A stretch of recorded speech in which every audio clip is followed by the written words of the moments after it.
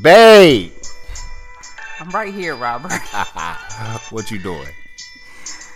I'm trying to get this show started. Okay, what show you on?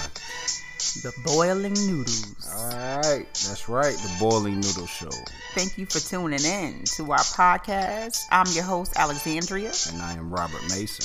And we're here to discuss topics that's going to stimulate the brain and conversation. Get out there and do it. What topics we want to Business, discuss? Family, faith, and community. Those are our 4 pillars. So come and rock with us. Boil with us. Let's start boiling your noodle. Welcome to day 12 of Black History on the Boiling Noodles podcast. Today we're going to recognize Harvey Bernard Gantt, who was born on January 14, 1943. He is an American architect and Democratic politician active in North Carolina. The first African American student admitted to Clemson University after attending Iowa State University, Gantt graduated with honors in architecture, earned a master's at MIT, and established an architectural practice in Charlotte with a partner. Gantt entered local politics, where he was elected to the city council, serving from 1974 to 1983.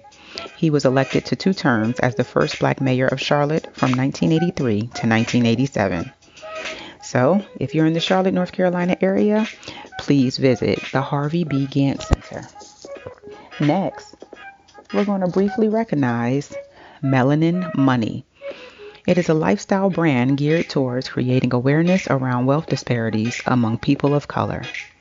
Visit their website at www.melaninmoney.com, and you will find clothing, wear for men and women, as well as different accessories such as a mug. Put it in your hand, get some tea, get some coffee, and enjoy it.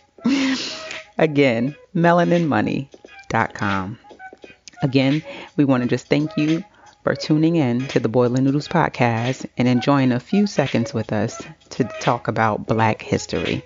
In the meantime, keep boiling your noodle.